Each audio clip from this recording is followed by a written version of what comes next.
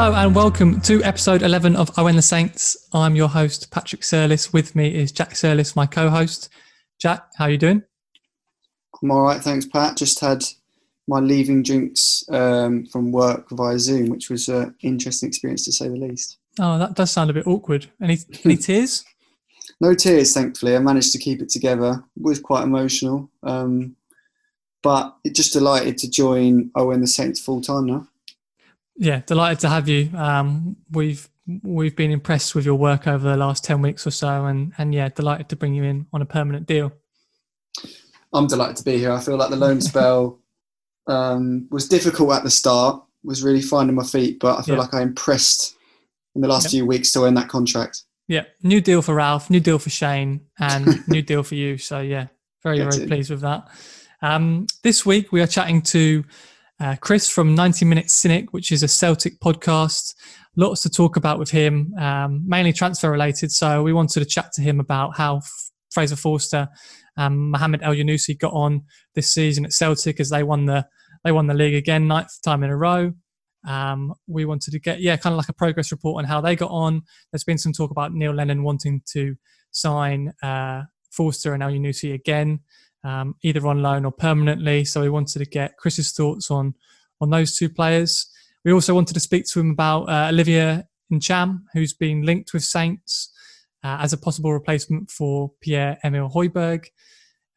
So we wanted to get a little bit more of an understanding of what type of player Ntcham is and how he would potentially fit in at Saints if we did make a move for him. And we think it's also good to chat to Chris, as there's been a lot of business between Celtic and Saints over the last few years. You've got to think about Van Dijk, Wanyama, Forster, Stuart Armstrong being the most recent one.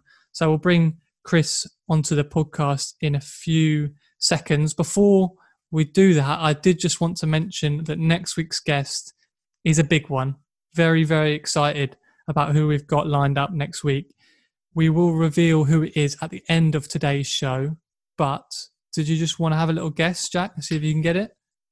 I mean, you have been banging on about this guest for for this week, really, so it must be someone massive. Is it Gulli de Prado? It's not Gulli, unfortunately. I've been in Gulli's DMs consistently, desperate, trying to get him onto the podcast. Really, really keen to get Gulli on. He's probably going to block me on social media pretty soon. It's not Gulli, unfortunately. It's someone that is not quite at that level, but I'm really, really excited to get him on and talk to him. So yeah, we'll reveal who that is at the end of the show. First up, though, let's bring Chris on to the podcast to chat. Forster, Elyounoussi, Ntcham, and a few other bits of transfer business. So I'd like to welcome to the podcast Chris from 90 Minute Cynic. Chris, how are you doing? I'm good, man. Thanks for inviting me on. A pleasure to come on and speak. Thank you very much for taking the time to do that. Did you just want to start with a little bit of info about what you guys do? Sure. So we are a Celtic fan-led media. We started in 2011 as a weekly podcast, which was fun, which was just sort of just for us to get our kind of points about Celtic overall and just have a bit of fun with it. And then it kind of evolved into something bigger. It went from, three guys in a kitchen talking about, why Celtic shouldn't have conceded a goal against Hamilton to a daily podcast that fully integrates kind of everything that you want. Analysis, tactics, previews, reviews, reactions.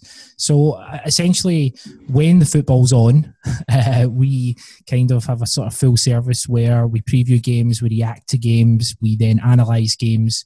We've got weekly news shows, and lots and lots of features as well. And that's kind of what we've been doing through the sort of obviously this pandemic. We've been focusing on different features that you can listen to at any point. Right. But yeah, it's just pretty much Celtic 24/7. It sounds good. Sounds very successful. Then you've built it up from that place in 2011 to where you guys are now.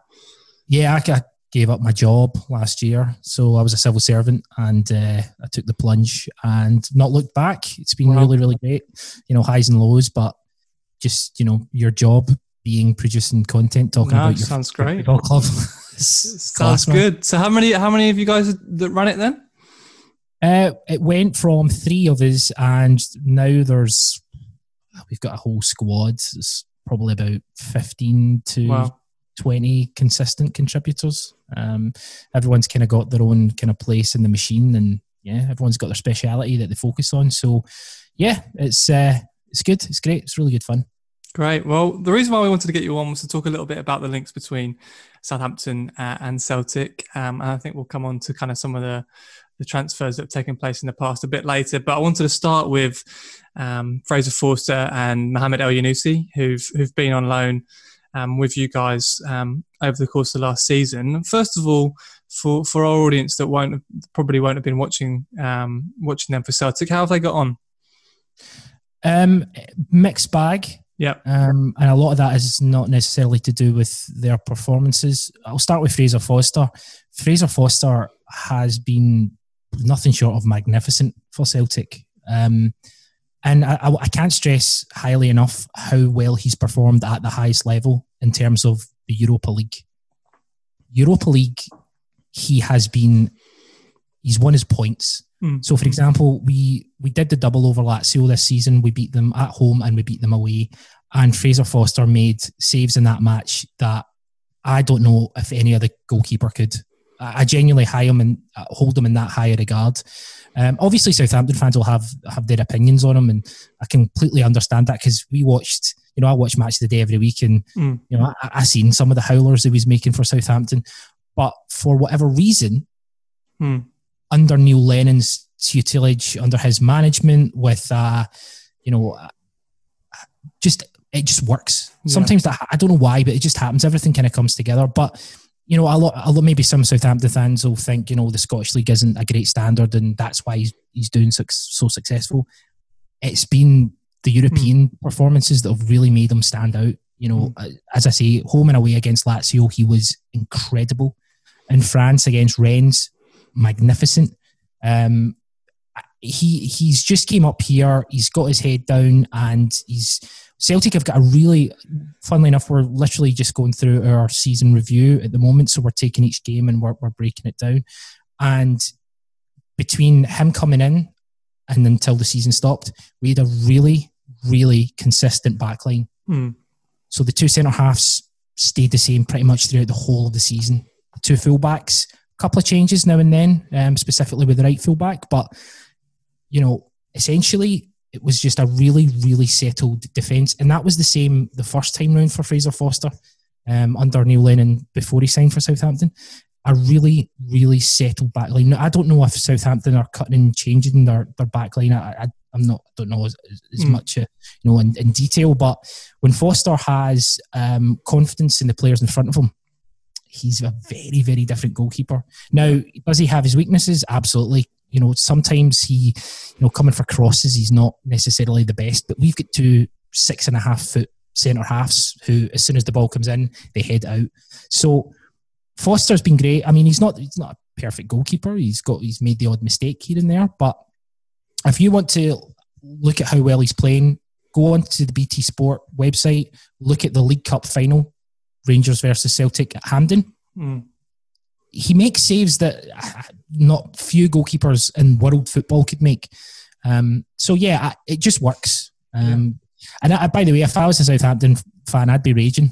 Look at him going out on loan and performing really well. But I don't know why, it just works for him up here. I think you mentioned 2 things there that resonate really. First of all, confidence for him is a big one. I think for a lot of Southampton fans feel like he completely lost his confidence coming back from the knee injury that he suffered against Burnley in 2015. He kind of came back and it really did seem like he was a different goalkeeper. And then again, you make a good point as far as settled back lines go.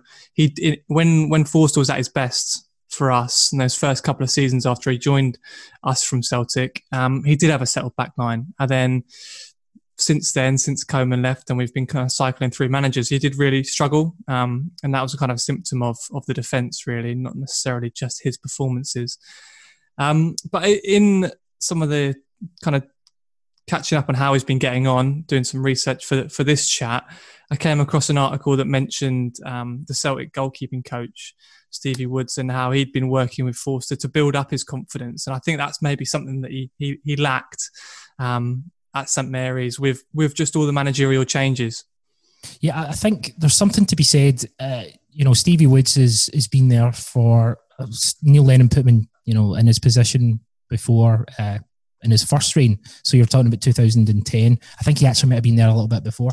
But, he's a really, really revered goalkeeping coach. I think Southampton have obviously had managerial changes. I mean, how many managers have you had in the last 4 or 5 years? It's a few. Oh, right? yeah. Well, Hasenhüttl's just signed a contract today, 4-year deal. It's six or seven in the space of the last 6 or 7 years. Yeah, we've had three managers in the last, since 2013. Yeah. It's consistency is a big thing, and I understand that there's different clubs have different pressures, but that consistency really brings out the best in Forster. And the goalkeeping coach, as you say, I think is very, very integral to how well he's done. It's just the setup just suits him really well. But he's a fantastic goalkeeper on his day. He is. He really. I mean, you said the saves that he's capable of making. He has that presence as a goalkeeper that you look for when you're putting a team together, and he's capable of unbelievable saves. But yeah, you mentioned the League Cup final as one of his best performances. That popped up as well as something. Moving on to Elyounoussi. On the flip side, I think Forster had an excellent game in that game, and Elyounoussi, was it injury problems that kind of interrupted his time at Celtic so far? So he came in just again. We're doing the season reviews, so this is really fresh in the memory. He came in and pretty much went straight into the team around September time. And he started off, fairly slowly, but then he really, really hit form. And I think he definitely hit 7 goals in 7 games, including 2 goals in the League Cup final. League Cup semi-final against Hibs at Hampden. Then he got a bad injury, and he's never been the same since. Right. He was rushed back far too early. He was rushed back for the League Cup final, and in the League Cup final, I think he got taken off after about 35 minutes. And rushing him back ended up, making his injury even worse, which meant he was out for longer. So he was in and out the team from about the start of February, because we obviously have a winter break. Mm-hmm. So the injury really, broke his stay up. But there was a period of about 3 months where he was excellent. He really looks to me, and I don't know too much about Elyounoussi. I know that he scored against us when he was playing for Molde at Celtic Park years and years ago, and we actually ended up signing Scott Sinclair over Elyounoussi at that time. Oh, really? Okay. Yeah, that we were heavily linked with them, and I think we did go with Sinclair over Elyounoussi. Mm-hmm. But to me, he looks like, and it's something we've discussed quite a lot on our podcast. He looks like a confidence player. Mm. One of our contributors, Christian Wolf, he's Norwegian, and he waxes lyrical about Elyounoussi and how great a player he can be. And obviously you'd know more than we would, but we look at a guy like Elyounoussi and we just don't understand why it's not worked out. Because he looks on his day, he's a terrific talent. I think from Saints' perspective, I mean, we spent a good bit of money on him. I think it was about £16 million. And it was exciting when we signed him. He came in at quite a difficult time in terms of settling into the Premier League. Mark Hughes was our manager. That situation was a disaster. The squad was terrible. The atmosphere around the club, we kind of stayed up by the skin of our teeth. But there was no real enthusiasm for Mark Hughes as a manager. And that's the kind of atmosphere that he was coming into Southampton. And he played, I think he made 20 appearances in all. He had 8 Premier League starts, didn't score any goals, didn't really do much. And there was question marks over what it was he was bringing to the team. Now that might be unfair because nobody was bringing anything to that team under Hughes. So that might be unfair. He didn't really get a fair chance, I don't think. And we've got quite a few players out on loan, which is quite good to speak to you guys and find out how they're getting on, because we've got Lamina at Galatasaray, Carrillo in Spain. We've spent a lot of money on players that just haven't worked out, and Elyounoussi being one of those. And Saints fan, it's sometimes. Sorry, it sometimes seems to me that a player is just, if a manager isn't doing well and a player's brought in, they're just branded like as with that manager's reign. With Hughes, yeah, exactly. So I think Elyounoussi a really great talent, and I'm sure we'll get to whether Celtic will or won't, or have an option, but I would be signing him up for Celtic if I could. So for Saints fans that won't have seen him playing for Celtic, then what we genuinely, whenever he played for us, I remember going to watch us against Palace, and he played pretty much the full game. I think he got subbed towards the end. We won that game, one of the few games that we won under Hughes, but he didn't offer anything. He was playing out wide, didn't have pace, wasn't great on the ball, wasn't creating anything. Now that probably was a symptom of the team rather than just necessarily him. But for Celtic fans that have been watching him, I guess early on in the season, week in, week out, what was he bringing to the team then? Was it kind of creativity in the final third? Interesting. So what we've noticed, so I should highlight that he did start quite slowly. So, he didn't come in and hit the ground running straight away. So there was a few of our players, there was quite a few of our fans who were kind of like, what's this guy bringing to the team? We have a fantastic, exciting young player called Mikey Johnson, who started in that position on the left hand side. He got injured quite quickly, and I'm pretty sure that's why Elyounoussi was brought in. So a lot of people were like, Johnson started to come back from injury, and people were like, well, what's Elyounoussi? What's he really doing? After about maybe 2 or 3 games, you started to see his. And this is something we discussed again on the Cynic quite a bit. His work rate is very, very good. One of the best performances he had was in Rome against Lazio, where he wasn't busting a gut getting forward. He wasn't, he wasn't playing as your traditional winger. He was very much, we were getting pilloried, by Lazio. But his teamwork, his work rate was excellent.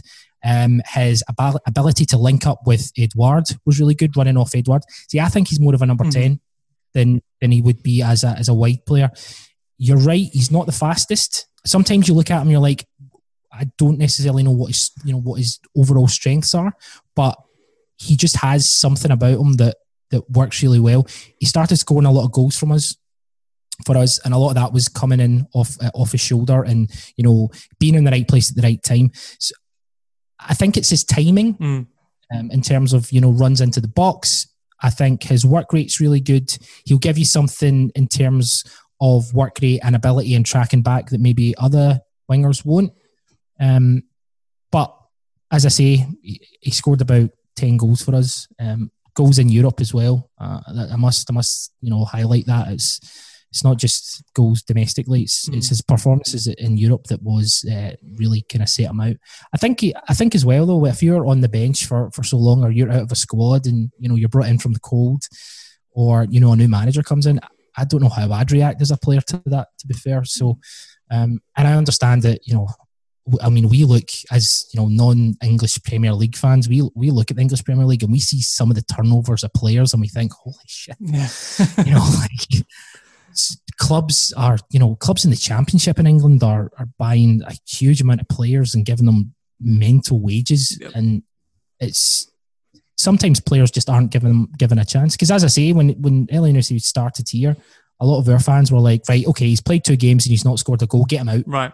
I mean, it was almost as quick as that for us. But that, as I said, I can't really stress that enough, that it was the kind of atmosphere under Hughes that he was not a scapegoat, but we've just signed him, and when you make a new signing, you want to see them come in and make an immediate impact, and that didn't happen. But I think as far as he goes, the conversations that I've had, he's one of the players that we've got on loan that we have spent money on that hasn't worked out, that potentially some Saints fans would like see return and see what he can do under Hasenhüttl. That obviously happened with Sofiane Boufal. He went out on loan and it seemed like a little bit of a lost cause. Very talented player, on his day capable of beating a player and creating opportunities out of nothing. And he went out on loan, came back and has been a pretty valuable squad player for us now. I think Elyounoussi has the potential to do that. Whether he gets the opportunity, I guess this summer is going to be a little bit. It's going to be very disrupted. So we'll have to wait and see. But as far as Celtic and as far as Neil Lennon's concerned, I think he's been pretty vocal in saying that he'd quite like to see Forster and Elyounoussi return next season. I mean, I think from a Celtic fan perspective, next season for us, we're going for our 10th title in a row, which is obviously like a record, and would really stick it to Rangers in a way that we've not had the opportunity to in a while. So I think Celtic fans at this point want both of them in the squad, whether that's on full-time contracts or whether that's another loan deal. Mm-hmm. There's potential for Celtic to really reset the season afterwards. So even if we just have these two guys in our squad for one season longer as a loan deal, I think everyone would agree that's exactly what we'll want to do. Lennon has made it clear that he wants specifically Foster full time, but he would like Elyounoussi brought in as well. But I think the biggest issue for us is the wages. Yeah, I mean they're two of our highest earners. Forster definitely, he's up there with Danny Ings on 70 plus. So I mean, I don't know. we did an episode with Dan Sheldon, the Daily Echo reporter, and there's quite a good website, Spotrac, that kind of tracks wages across all different sports, and we were using that, and it really is depressing as a Saints fan to go through our highest earners, and most of them are either out on loan. Or not part of the first team. Forster and Elyounoussi being two of those players, as well as Lamina and Correa. But I think wages will be the biggest stumbling block for you guys. Yeah, then. I think our highest earning player was Scott Sinclair, who obviously who was terrific for us for a short period. He was on 36 grand a week, or reportedly. I mean, it's never been confirmed, but there was reports of 36 to 30 grand a week. So that's pretty much, there's absolutely no revenue streams in Scottish football. Yep. We get £1 million for winning the league. So, right. It's that's not going to cover Forster for very long then, is it? No. Our TV deal's shambolic as well. So, I mean, we'll live within our means. Obviously, Rangers died and trying to kind of, chase glory, and that's something we are very, cautious that we don't want to do. So we have to look at we'll look within our best interest. So I mean, £36,000 a week for a player is a lot of money in Scottish football. But if Foster says he's happy to take a pay cut, but I mean, you're talking about half in his wages. Yeah. Is he willing to do that? Yeah, I'm not so sure. I'm not sure many people would be willing to drop half their wages, would they? But to play for the mighty Glasgow Celtic, I think I would. But I mean, from a Saints perspective, we're absolutely desperate to move on some of these players, and I think Forster would be one that we've got. Alex McCarthy and Angus Gunn, and neither of them fill me with a huge amount of confidence. But they're the two in the squad now that we're moving forward with. We spent quite a lot of money on Angus Gunn, and again, he's another one that's confidence-wise has just been shot after the 9-0 defeat. Yeah. I think from a perspective of the start of our season, we get knocked out of the Champions League qualifiers at just before the playoff round, and it was due to the fact that our goalkeeper wasn't very good and isn't very good. If we had Foster for that, there's a potential we would have qualified for the Champions League again. I can't begin to tell you having a solid number one that's got some consistency does for a club. We had Craig Gordon for 3 or 4 years where he was just there every week, and there was no doubt that he was your number one, and it's just a big weight off your your shoulders because you don't even have to worry about that. I mean, Alex Gunn, I think he was linked with, getting a Scotland call up. And I think he played. I mean, he's part of the England under-21s and stuff. But I think there was a chance of talk of him like switching allegiances, and it's like, no thanks, pal. Not for us.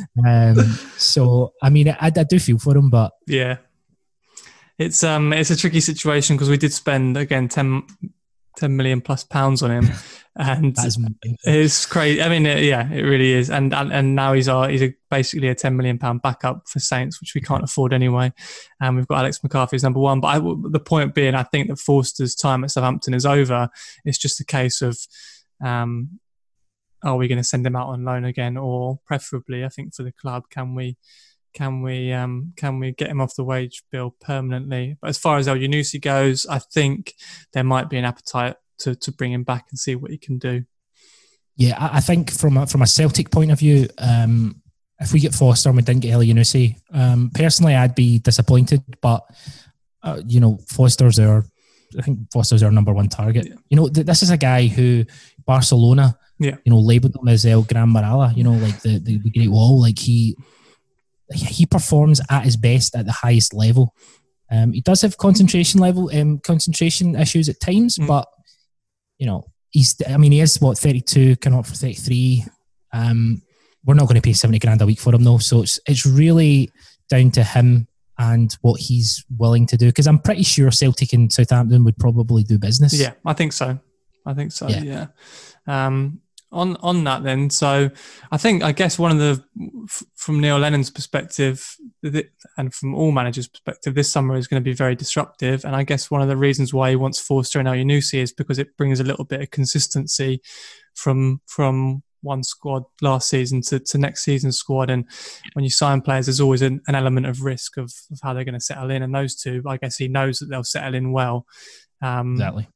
So from Celtic's perspective, are you guys expected to do much business? You've mentioned that Forster is probably the number one target. We have this week released 2 first team players, which shocked everyone. Mm-hmm. Johnny Hayes played a lot coming off the bench for us. Jozo Simunovic was injury prone, but we paid £4.5 million for him, like not too long ago, 4 or 5 years ago, which for us is a lot of money. They were both coming to the end of their contract. We, as Celtic fans, we all just assumed that we'd sign new deals, and they were both let go. Mm-hmm. Neil Lennon made it clear that he wanted to keep both of them, so we're now looking at an idea where maybe it was the board said to him, look, we need some cost-cutting manoeuvres to be brought in. So in terms of what we are going to do, I've heard a few things. I've heard that Celtic are going to simply only sign people that we know, along the lines of what you were saying there about people being brought into the squad that are going to kind of fit in well. Mm-hmm. I'm guessing that means players from the Scottish Premiership, or maybe from players that we know, that we've scouted, that we've had contact with maybe in England. But I don't think there's going to be a big turnover of our squad.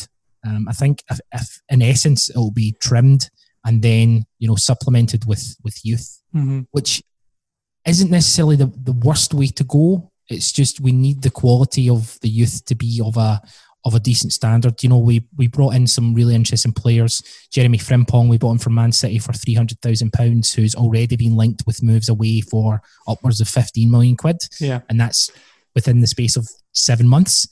We brought in Afolabi from Southampton. Mm-hmm. He's not had an opportunity really, but so we're going down the route of youth, which I'm all for. I just need we just want the quality. Yeah. We need it to be supplemented by quality, essentially. So I don't know if Celtic will do too much business this summer. And in terms of outgoings, I guess we'll come on to. I don't want to butcher the pronunciation of his name again, so I'll let you say it first, and I'll copy you. Ntcham. Yeah, so he's been linked with Southampton. You've also got a French striker that's, I think, been linked with a lot of top teams, Edouard. Are you optimistic about keeping hold of both of them? Do you want to keep hold of both of them? How do they fit within your squad? So, French Eddie. Mm-hmm. Odsonne Edouard is one of the best talents I've seen at Celtic.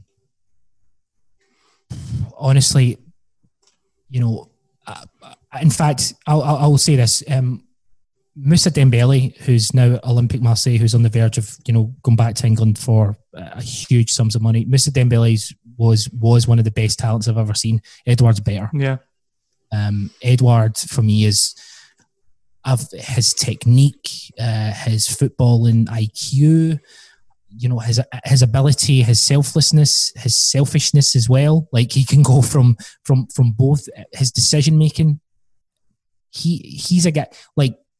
He'll go straight to the top. He's not, Southampton have been used in the past for, other clubs have maybe not wanted to buy players off Celtic, Virgil van Dijk, Wanyama, so they've used, Southampton. That's not going to happen anymore. Yeah. I think Celtic as a ground, as a team is tried and tested now. And because of that, we're now, Kieran Tierney goes to Arsenal. Edouard, I don't know what his ceiling is, but could he go back to PSG? Aye, yeah. I mean that's how good, and that's not hyperbole. That's legitimately how talented this young man is. Olivier Ntcham, I love him personally. I'm a huge fan of Olivier Ntcham. He to me is he's a footballing maverick. He's the type of guy that can be frustrating at times. But his quality on the ball really, he scored the winner against Lazio in Rome. Every single time we've played a high pressure game, we went away to Anderlecht in the Champions League about 2 years ago. He was magnificent. He controlled the game. We're talking Champions League, like the highest level, controlled the game. His ability to find space, his ability to dictate play, his passing, he always wants to make things happen. I think he's a magnificent footballer. Last season we had 3 changes in formation: 4-2-3-1, then we changed to 4-3-3, and then we finished on 3-5-2. 4-3-3, he was magnificent. He was just unplayable. 3-5-2. And that where he had more space, he's a type of guy that you build a team around. Okay. I think he's an extreme talent. He's not going to track back. If he loses the ball, he's not going to bust it to track back. I'm not going to compare him to Riquelme, but what I'm going to say is he's in that mold. Okay, so he's very creative then, is he? Very, very creative. His final ball is exceptional. I do know that Neil Lennon loves him. And I do know if you think you're getting him for 4.5 million quid, you can bolt, because there's not a chance you'll get him for 4.5 million quid. The guy's an exceptional talent. He doesn't start every week for us, is what I would say. But from what you've just said there, I mean, he's been talked about as a replacement for Pierre-Emile Højbjerg, and they sound like completely different players. All of the qualities that you just mentioned there in terms of being a footballing maverick. Pierre-Emile Højbjerg is not a footballing maverick. He's a centre midfielder that sits there and works incredibly hard, gets up and down the pitch, and basically lets others shine by playing nice, simple balls to them, and then outworking his opposite centre midfielder. So I think if we're going to try and sign someone to replace him to sit alongside James Ward-Prowse in Hasenhüttl's 4-2-2-2 formation, I don't think it's going to be. I don't think it's. And Ntcham wants to express himself. Yeah. He wants to take the game by the scruff of the neck. There was a game against Rangers 2 years ago, the first Glasgow derby at Celtic Park. I've never seen a player like run a game the way he does. Now, Rangers are chumps and Steven Gerrard's a joke, right? Yeah. Absolutely. As a manager, he's tactically naive. He doesn't know what he's doing. It's hilarious, loving it. But Olivier Ntcham just took the game and just dominated. And, we've got Scott Brown in there Scott Brown that day, just every time he won the ball, he just gave it to Ntcham, We've got a guy called Callum McGregor, who's, in my opinion, one of the best players in the UK. And I know that's a hell of a statement, but it's true. McGregor just giving Ntcham the ball. Yeah. That he's not going to sit and win tackle. He's a terrible tackler. He can't tackle. He's not going to. He wants to dictate play. He wants to create things. It can be frustrating because at times he wants that killer pass. He wants to make that killer pass. He wants to kill the game as quickly as he can. And sometimes his passing, isn't as accurate as maybe it can be. But as I say, he's not a first team player for Celtic in regards every week. Yeah. He won't start. If you said to 9 out of 10 Celtic fans, he wouldn't be in their first 11. That's not to say he's not an incredible asset, because he is. Some Celtic fans are still bitter about how he acted last summer as well. Yeah, I wanted to come on to that just in terms of his comment saying basically that he felt that he was too good to be playing in Scotland. Is that a fair summary of what he was getting at? Well, yeah. Again, it's one of those things where there's a lot of things said about Scottish football by a lot of people who don't watch it. So people just assume, they assume things about Scottish football. I've had it my whole life, going on Twitter and, we EPL fanboys talking about the Scottish leagues, my nan could score in the league and all that. It's just nonsense, Does he think he's too good for it? He probably does. Is he too good for it? He probably could be. Is he too good for it just now? Well, he's not in the team every week. Yeah. It sounds like there's similarities between him, different position, but Boufal. I mean, if we were going to describe one of our players as a footballing maverick, it would 100% be Sofiane Boufal. Is he too good for Southampton? Technically, yes. I mean, the stuff that he can do on the pitch means that he could play for a top 6 team easily in the Premier League, but he's so inconsistent and so frustrating to watch. He'll go a whole 90 minutes with just giving the ball away, like, constantly, because he'll be trying tricks and flicks and trying to make things happen. But every now and then it will come off and you'll be like, oh my God, this guy's ability is incredible. Sounds like similarities there. I think I really do think Ntcham is an exquisite talent. And I mean, if he does go, I'll be disappointed. There are some players that if they go, you like when Kieran Tierney left, I was gutted. Yeah. If Ntcham goes, it'll be a shame, but I'm not going to lose any sleep. If Callum McGregor left, I'd be absolutely, raging. I'd be apoplectic with rage. But if it might be. The thing with Ntcham is he's been so inconsistent this season. He's been good towards the end. When the formation change happened, he started to play a lot better. The problem with Ntcham is the season before he wasn't very good, and that's the season. The summer after the season where he wasn't particularly good is when he said he was too good for Scottish football, and that's where everyone was like, "Hold on a minute, pal." Marseille were interested in him last summer, but nothing ever kind of became. There was no solid bid. I know that him and Neil Lennon had a talk, and the guy's 21. He left France when he was 16 to sign for Man City.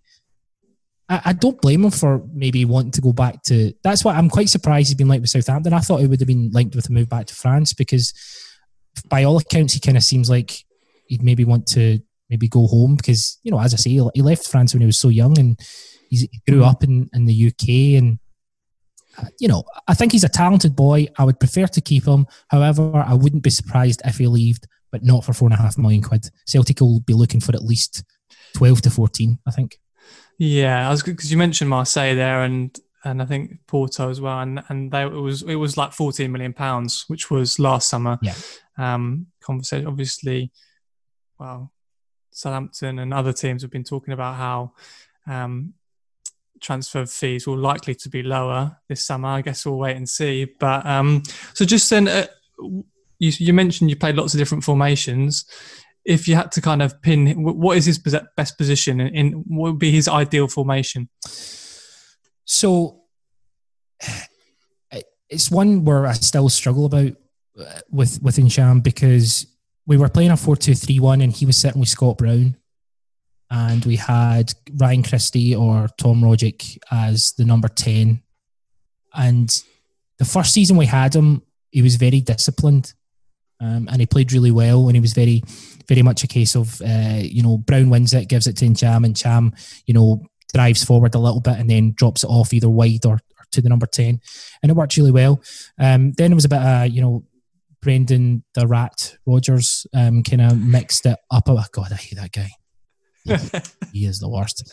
He's hilarious. One of our friends is a massive Liverpool fan and feels it's just funny talking to him about Brendan Rodgers. He said the other day, I'm sorry to go off topic, but he said the other day that he compared, instead of saying I had coronavirus and it was awful, he said, I had coronavirus, it was awful. I would compare it to the time I climbed Kilimanjaro.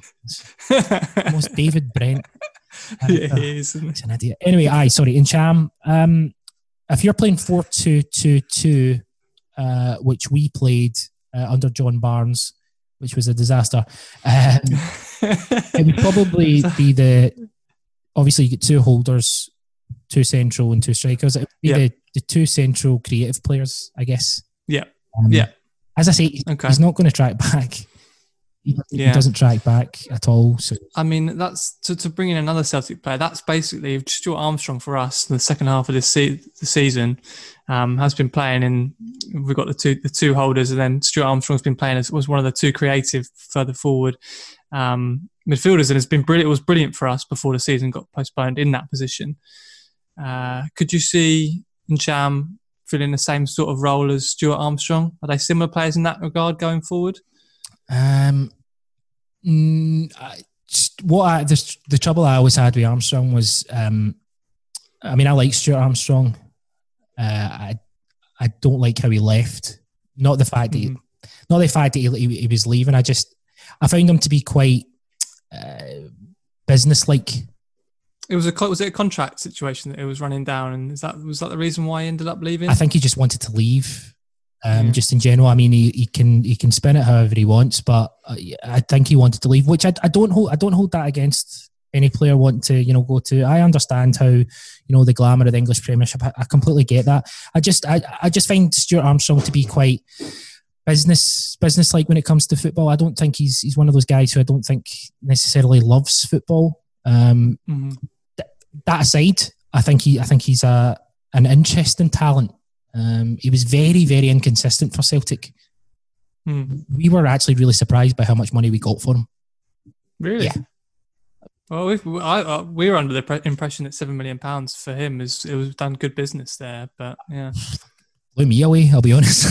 I really liked Stuart Armstrong, but he was a very, very inconsistent player. He had a really great spell of form where he was amazing, really, really great. But after a while, he's up and as I say, I still hold the fact that we were 2-1 up against England, and he just needed to clear the ball, but he tries to make a pass like an absolute Goomba. And it's just, I think his football intelligence, if you were to compare, I think Stuart Armstrong's a really good body, and if you tell him exactly what to do, I think he does it fantastically. Okay. I don't necessarily think he's got a great footballing brain on him, and Ntcham has a magnificent footballing brain. And so actually those two together would be ideal. It would be really good footballing brain with a bit of energy, and the Duracell bunny who keeps running into corners and doing whatever you ask him. It's the ideal thing. Yeah, it's interesting what you said there. That's probably part of the reason why he fits so well into Ralph's system, because it's all about pressing, it's all about high energy and closing people down from the front. And it was a slow burner as far as Armstrong getting into the team. He was on the bench for months for us and wasn't really doing much. And such as spending £7 million, you think, okay, maybe that's his role in the team. Yeah. Just to come off the bench. But then he worked his way into the team, and he was brilliant, scored a few big goals for us. And he's not first name on a team sheet, but he's certainly in the first 4 or 5 now. That's good. And when we missed him, basically he's got a little bit of an injury just before the season got postponed, and we missed him, and we ended up losing quite a few games we should have done much better in, and I think a lot of fans put it down to because we didn't have that energy higher up the pitch that he brings. Yeah, I think as I say, I do actually. I remember when Armstrong was at Dundee United, and I remember saying like a long time. I wrote an article on our website saying, this boy is, he's got really something about him, and Celtic weren't even that interested in him at first because they were interested in another player called Gary Mackay-Steven who they brought in, and then I think when scouting Mackay-Steven, they'd realised that Armstrong actually was, quite good. Yeah. He never, I'm talking about like Forster and Elyounoussi and Ntcham. They've all kind of stepped up in Europe for us. Armstrong never really did step up in Europe. I think that was one of the big. When you play for Celtic, you need to realise that European football is a big part of who we are as a football club, and that step up can people can jump no problem, and people can fall so far away from it. And Armstrong always really struggled from a European perspective, but I think he's a really good player. I think he's got levels maybe to go up.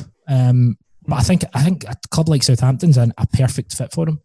And so good luck.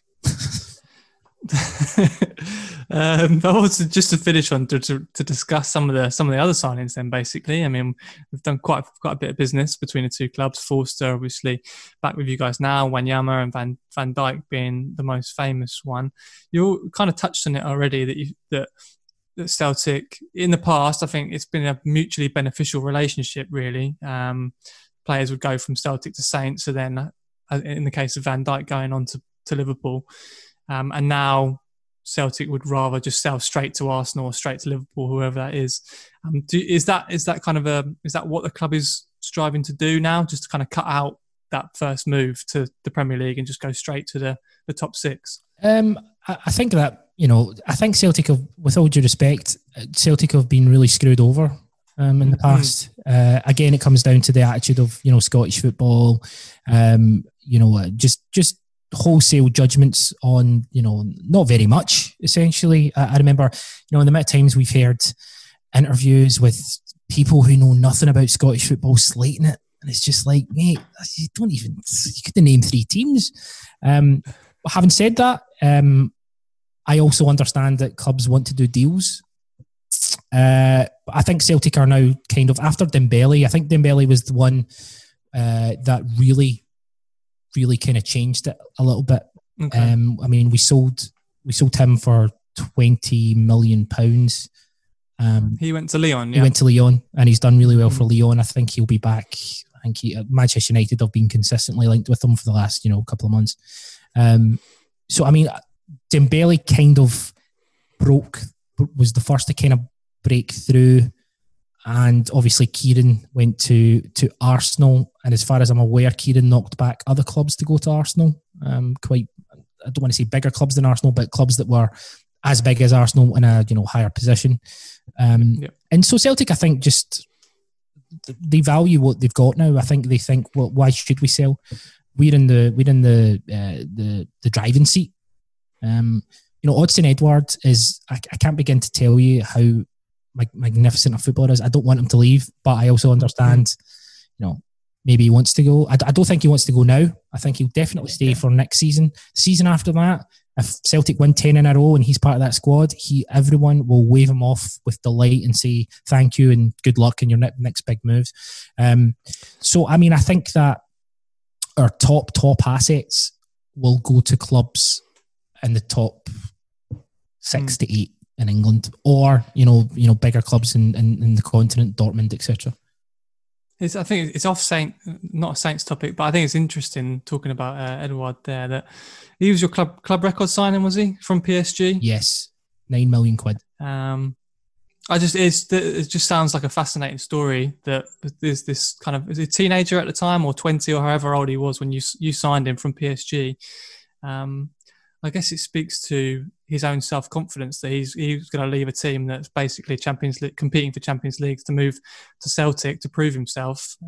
Obviously, no disrespect, but obviously hoping to move back to a team like PSG or wherever it's going. And I think it's quite an unusual move, I guess, is what I'm trying to say, for a kind of French teenager to make, and obviously backed his ability and it's paid off. Yeah, I think I think we're realistic. As Celtic fans, we're realistic. I think Celtic it's hard to quantify how big Celtic are as a football club. It's just the fact that we are based in Scotland. Scotland, as I say, isn't the Scottish League, the Scottish Premiership is a far better standard. Guys come up here like Joey Barton and all that and think they're going to dominate in the last 4 games. Do you know what I mean?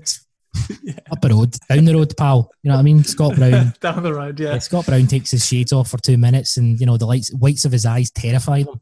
And we get that. It's the same with Steven Gerrard. Steven Gerrard was on the verge of he was booed out of his last 4 games for Rangers. All of a sudden, because of what's happened with the pandemic, people forget all that. And people are now saying, Gerrard's going to stop Celtic winning 10 in a row. So he was on the verge of getting sacked. But the fact of the matter is, Dembele came in. We got him from Fulham. We got a good deal with him, and that led to people realising I could go to Celtic, win medals, play in the Champions League, stay there for 3 or 4 years, become a hero, and then I could maybe take a step up in terms of league quality. And it's worked with Dembele. It'll probably work with Edouard. I mean, it definitely will work with Edouard. Guys, as I say, like Jeremy Frimpong. He's the next kind of breakout superstar. Guys like Christopher Ajer, who splits opinion at Celtic Park, but he'll probably get he might go this summer. And so it's a good breeding ground for young, hungry talent who want to improve themselves, develop, and then take a step up, not from a club point of view, but from a league point of view. And we are happy essentially to facilitate that. If it means that we do well in Europe, if it means that we win titles, yeah, why not? Works for them, works for us, works for everybody. Yeah, I think there's the similarities I sense that you guys talking about. You go to Scotland, you can win medals and play in Europe, and then move on. For us, for Saints, it's come and play in the Premier League. Yeah. Prove yourself, and if you can do it here, then you can potentially move on to a Liverpool or to a Man City. Exactly. That's worked in the past with Van Dijk and with Mane and all the rest. I think the issue for Saints fans is that's all well and good, and we're fine. I'm fine with that as a fan. The issue comes is when you start spending. The recruitment goes wrong, basically, is what's happened at St Mary's over the last few seasons. And then all of those signings that you make with a view to signing them for £10 million and selling them for 50 or 70, you sign them for 10 million and then you ship them out on loan because they don't work and you quickly go downhill. But it's been great speaking to you, Chris. Yeah. Thanks very much. I appreciate taking up 50 minutes of your time there. So I hope that's no. Yeah, I've really enjoyed it. Thanks for inviting me on. I really absolute pleasure, and anything we can help out with you in the future, just let us know. Right, Jack, let's jump back in. Interesting conversation with Chris there. Anything that you picked up on? Really interesting conversation. I think I always find it interesting speaking to fans of other clubs to get their perspective on it, because sometimes you can find yourself in a little bit of a bubble, can't you, just from a Southampton point of view. And like you said, we've done so much business with Celtic. It was interesting to hear what they thought of us, whether they hated us. Like some fans hate Liverpool because they nick all our players. So yeah, big fan of speaking to fans of other clubs. I thought stuff on Elyounoussi was interesting. They obviously rate him. He mentioned his work rate and his timing and his tracking back and those kind of qualities. And he was banging on about that performance in Lazio, which seems very important to him, didn't it? If you performed in Europe, yeah, you've got a big tick next to your name. I think that's what he said. Stuart Armstrong probably performed in the SPL but didn't do much in Europe, and that's why I wasn't too keen on him. But Elyounoussi, I think we've mentioned before, one of the lone players that potentially has a chance of coming back to Saints. I think I trust Ralph's opinion. I think he knows if he will be part of his squad. But it'll be interesting to see whether we do give him another chance or ship him back out on loan, or preferably sell. What do you think with Elyounoussi? Yeah, with Elyounoussi, I mean, I kind of made the point in the chat with Chris that like Saints fans, I don't think really know what he brings. Like in his time here, like what was his standout attribute? I don't really know what that would be. And I thought it was interesting that you mentioned work rate, because he would obviously be playing in one of the two creative midfielders in Hasenhüttl's system. Yeah. And in a high pressing system, you need those players, which is part of the reason why Armstrong is so good there, is because he's got so much energy and he's got such great work rate, and he's pressing and he's tracking back, and those attributes would be really good, I think, in Ralph's system. At the same time, I agree with you. I trust Hasenhüttl, and if he doesn't see it in Elyounoussi, and the fans didn't really see it in Elyounoussi when he was here before, maybe it's one that it's just not going to work out. I just thought there was just a little glimmer there that made me think, oh, maybe it could work with that work rate and that pressing. We've spent money on him. He's talented. He must be. If he's played Champions League, it's just not worked. It's interesting what you said then about he's got the qualities to fit Hasenhüttl's system. Obviously, you need a team that has a mix of players. But if you had to say on paper, Sofiane Boufal or Mohamed Elyounoussi, which one is going to play for Ralph Hasenhüttl's team, you'd pick Elyounoussi every day of the week, wouldn't you? You would. That's it. Yeah, that's what I was thinking. I completely agree with you there. He checks the boxes of a creative midfield, creative attacker in a Hasenhüttl team more, I think, than Boufal, and potentially Djenepo as well. I mean, he's closer to Armstrong of all those players. So I think there's a window of opportunity for him there. Whether that happens or not, to wait and see. On Forster, Fraser. I mean, it sounds like they're really keen on him. They want him permanently, which suits us. We don't want to send him out on loan again and be paying part of his wages, or I'm not sure what the actual details are. I think I speak for most Saints fans in saying that we'd rather Fraser off our books. I think his time at Saints has come to an end. So I think, he mentioned about those two players, Johnny Hayes, and I can't remember the other player that they've released recently, which obviously sounds like they're trying to free up some wage budget to bring in some players. So hopefully they've got Fraser at the top of their list. Yeah, it sounds like they do, as their number one target. Agree. We just need to get him off the books, don't we? He's just eating up our wage bill as a number 3 keeper. It's a bit of a joke, really. So yeah, fingers crossed we can make something work there. Olivier Ntcham. We've got quite a lot of information there, I think, from Chris on what sort of player he is and how potentially he could fit in at Saints. Did you like what you heard from Chris there on the type of player Ntcham could be? Yeah, how did he describe him again? Was it a footballing maverick? Footballing maverick is what he said. And then he also said, like, in the mould of Riquelme, which was intriguing. Considered, like, obviously an unbelievable player, but again, it kind of fits that footballing maverick, I guess, category. Yeah. I mean, obviously it's well documented that Højbjerg is looking for a move, so another centre midfielder is top of the list alongside a centre back for this summer. There doesn't sound like they're the same type of player. Sounds like, to me, Ntcham has a lot more of Mario Lemina's qualities in that kind of dynamic box-to-box midfielder that has quality when he's on the ball and is a little bit more forward-thinking and has a screamer in him, both-footed and stuff like that, rather than Højbjerg, which is a bit more combative in there and gets stuck in and gives the ball to the more creative players. So it'll be interesting to see when you think about our midfield options with Ward-Prowse, who has got to start for me, and I think would definitely be a start for Hasenhüttl, or potentially even a captain. We'll see what happens with Højbjerg's captaincy. Romeu, which I think is an interesting one. Oriol Romeu, I don't know. How do you think his chances are of getting back into that team? I think Romeu is a useful squad player. If we went into a season, if we sold Højbjerg and we didn't sign a replacement, and we tried to fit Romeu in as that replacement, I think we would struggle. Yeah. He definitely is useful in the team, but I can't see him playing every week for us in central midfield. He's too one-paced. He doesn't offer enough, apart from just kind of breaking up play. And even within that, I think there's a few times last season where he was just off the pace, and even breaking up play and winning tackles, he wasn't even really very good at that. Yeah. That Tottenham FA Cup game springs to mind when that midfield was so open and Spurs were just coming right through the middle of us towards the end of that game, and Romeo was like running through treacle. He just really was struggling to stay up with play, and I think that's what I would fear if we tried to play him every week at Saints next season. Yeah, I agree with you there. Which, I think we do need a centre midfielder, and everything that Chris was saying there about Ntcham sounded promising. And yeah, I'm hopeful that we can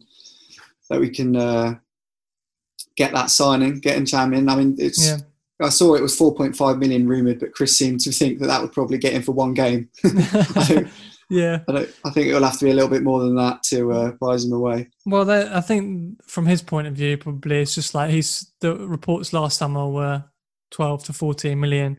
Now, I think transfer fees are going to be less this summer, but that is quite a dramatic reduction in his value.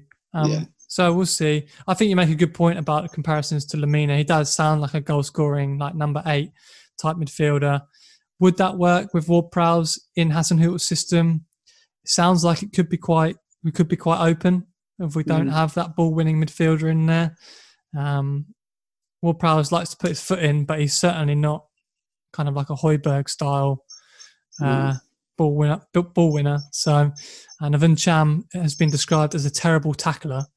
He's not going to be winning many 50-50 battles in the midfield either. So, it remains to be seen, really. I'd like to think that we trust the decision makers, Ralph, Matt Crocker, that are in place now, versus the people that were making the decisions before, whether it be Les Reed or Ross Wilson. I mean, we've had a few shockers in the transfer market, so we'll have to wait and see, I guess. But time it sounded interesting. It's certainly the sort of player I'd like to see us take a chance on if the price is right. Like, very talented, clearly. Definitely, and it seems like he's got that physical presence. I know he said that he's not the best tackler, which is an issue. But I think if you're going to play alongside Ward-Prowse in there, we need to have a bit more of a physical presence. Definitely. Otherwise, I think we would get bullied a little bit by some teams. Definitely, yeah. Exciting. We've done a lot of business with Celtic before, and most of them have come out half decent. So let's keep it going. Exactly. Let's keep raiding them. Yeah. Can we get Edouard? That's what I was just about to say. I was like, can we get Edouard? I need to go. I haven't watched any Scottish football for a long time, but if he's as good as Chris said he is, I'm sure he is, and he sounds like a decent player. So it'll be interesting to see where he ends up. Like you said in the interview, it's an interesting move to go to Celtic and prove yourself there, but it's like Chris said, Celtic's a huge club and they play Champions League football, and whilst it might be frustrating for some fans that see these great players come in and then leave for bigger clubs, at the end of the day, that's what football's about, isn't it? And to get those players, those quality players, even for a year or two, as we've experienced at Saints, is still pretty decent. Definitely. Right, let's do the big reveal. Who have we got on next week's podcast? Are you ready? I fear I built this up too much now, and it's going to be a letdown. But I don't think so. I'm really excited to get this person on. So next week we'll be chatting to Mark Forbes, the kit man, Saints FC, Kitman Forbesy, Saints FC legend. Very excited to chat to him next week. Your initial reaction to that, Jack? I actually can't believe that. Kitman Forbesy was one of my first followers when I went on Twitter. He's just seems like a great bloke, doesn't he? Just from such a nice guy. Seems like really nice. Seems like he loves Saints. He's got a Saints tattoo on the back of his calf. Bleeds red and white. I think, I follow both him and Jamie Ireland, which I think is his kitman assistant, and they both have really good content on social media. And I just think it's always interesting hearing about different sides of the football club, isn't it? We had we've spoken to a variety of different people hearing about the world of Southampton FC, and to hear about the kitman side of it's going to be fascinating. Should be good. Yeah, I think, like you said, a different perspective on Saints, and hopefully, I think he's been at the club for a while. He should have some good stories from the dressing room. We'll be chatting to him about pretty much his career at Saints, best memories, what he's been up to recently with COVID, and then the season restarting. So really excited to chat to him. And that'll be out next Monday. In the meantime, I'd just like to say, follow us on our social channels. It's OWT Saints Pod. We're close to 500 followers on Twitter, so it'd be great to break that mark sooner rather than later, preferably before the season starts. That'd be good. Good little target for us to set. Definitely. I want to hit that 500 badly. Yeah. Hopefully Kitman Forbesy will get us over the line. Yeah, exactly. That's a good point. Yeah. Hopefully Kitman Forbesy will boost us over that 500 mark. Or on Instagram as well and on Facebook. But yeah, all right, Jack. And until next week, we'll catch up. Speaking to Forbesy. Can't wait, Pat. Speak to you then.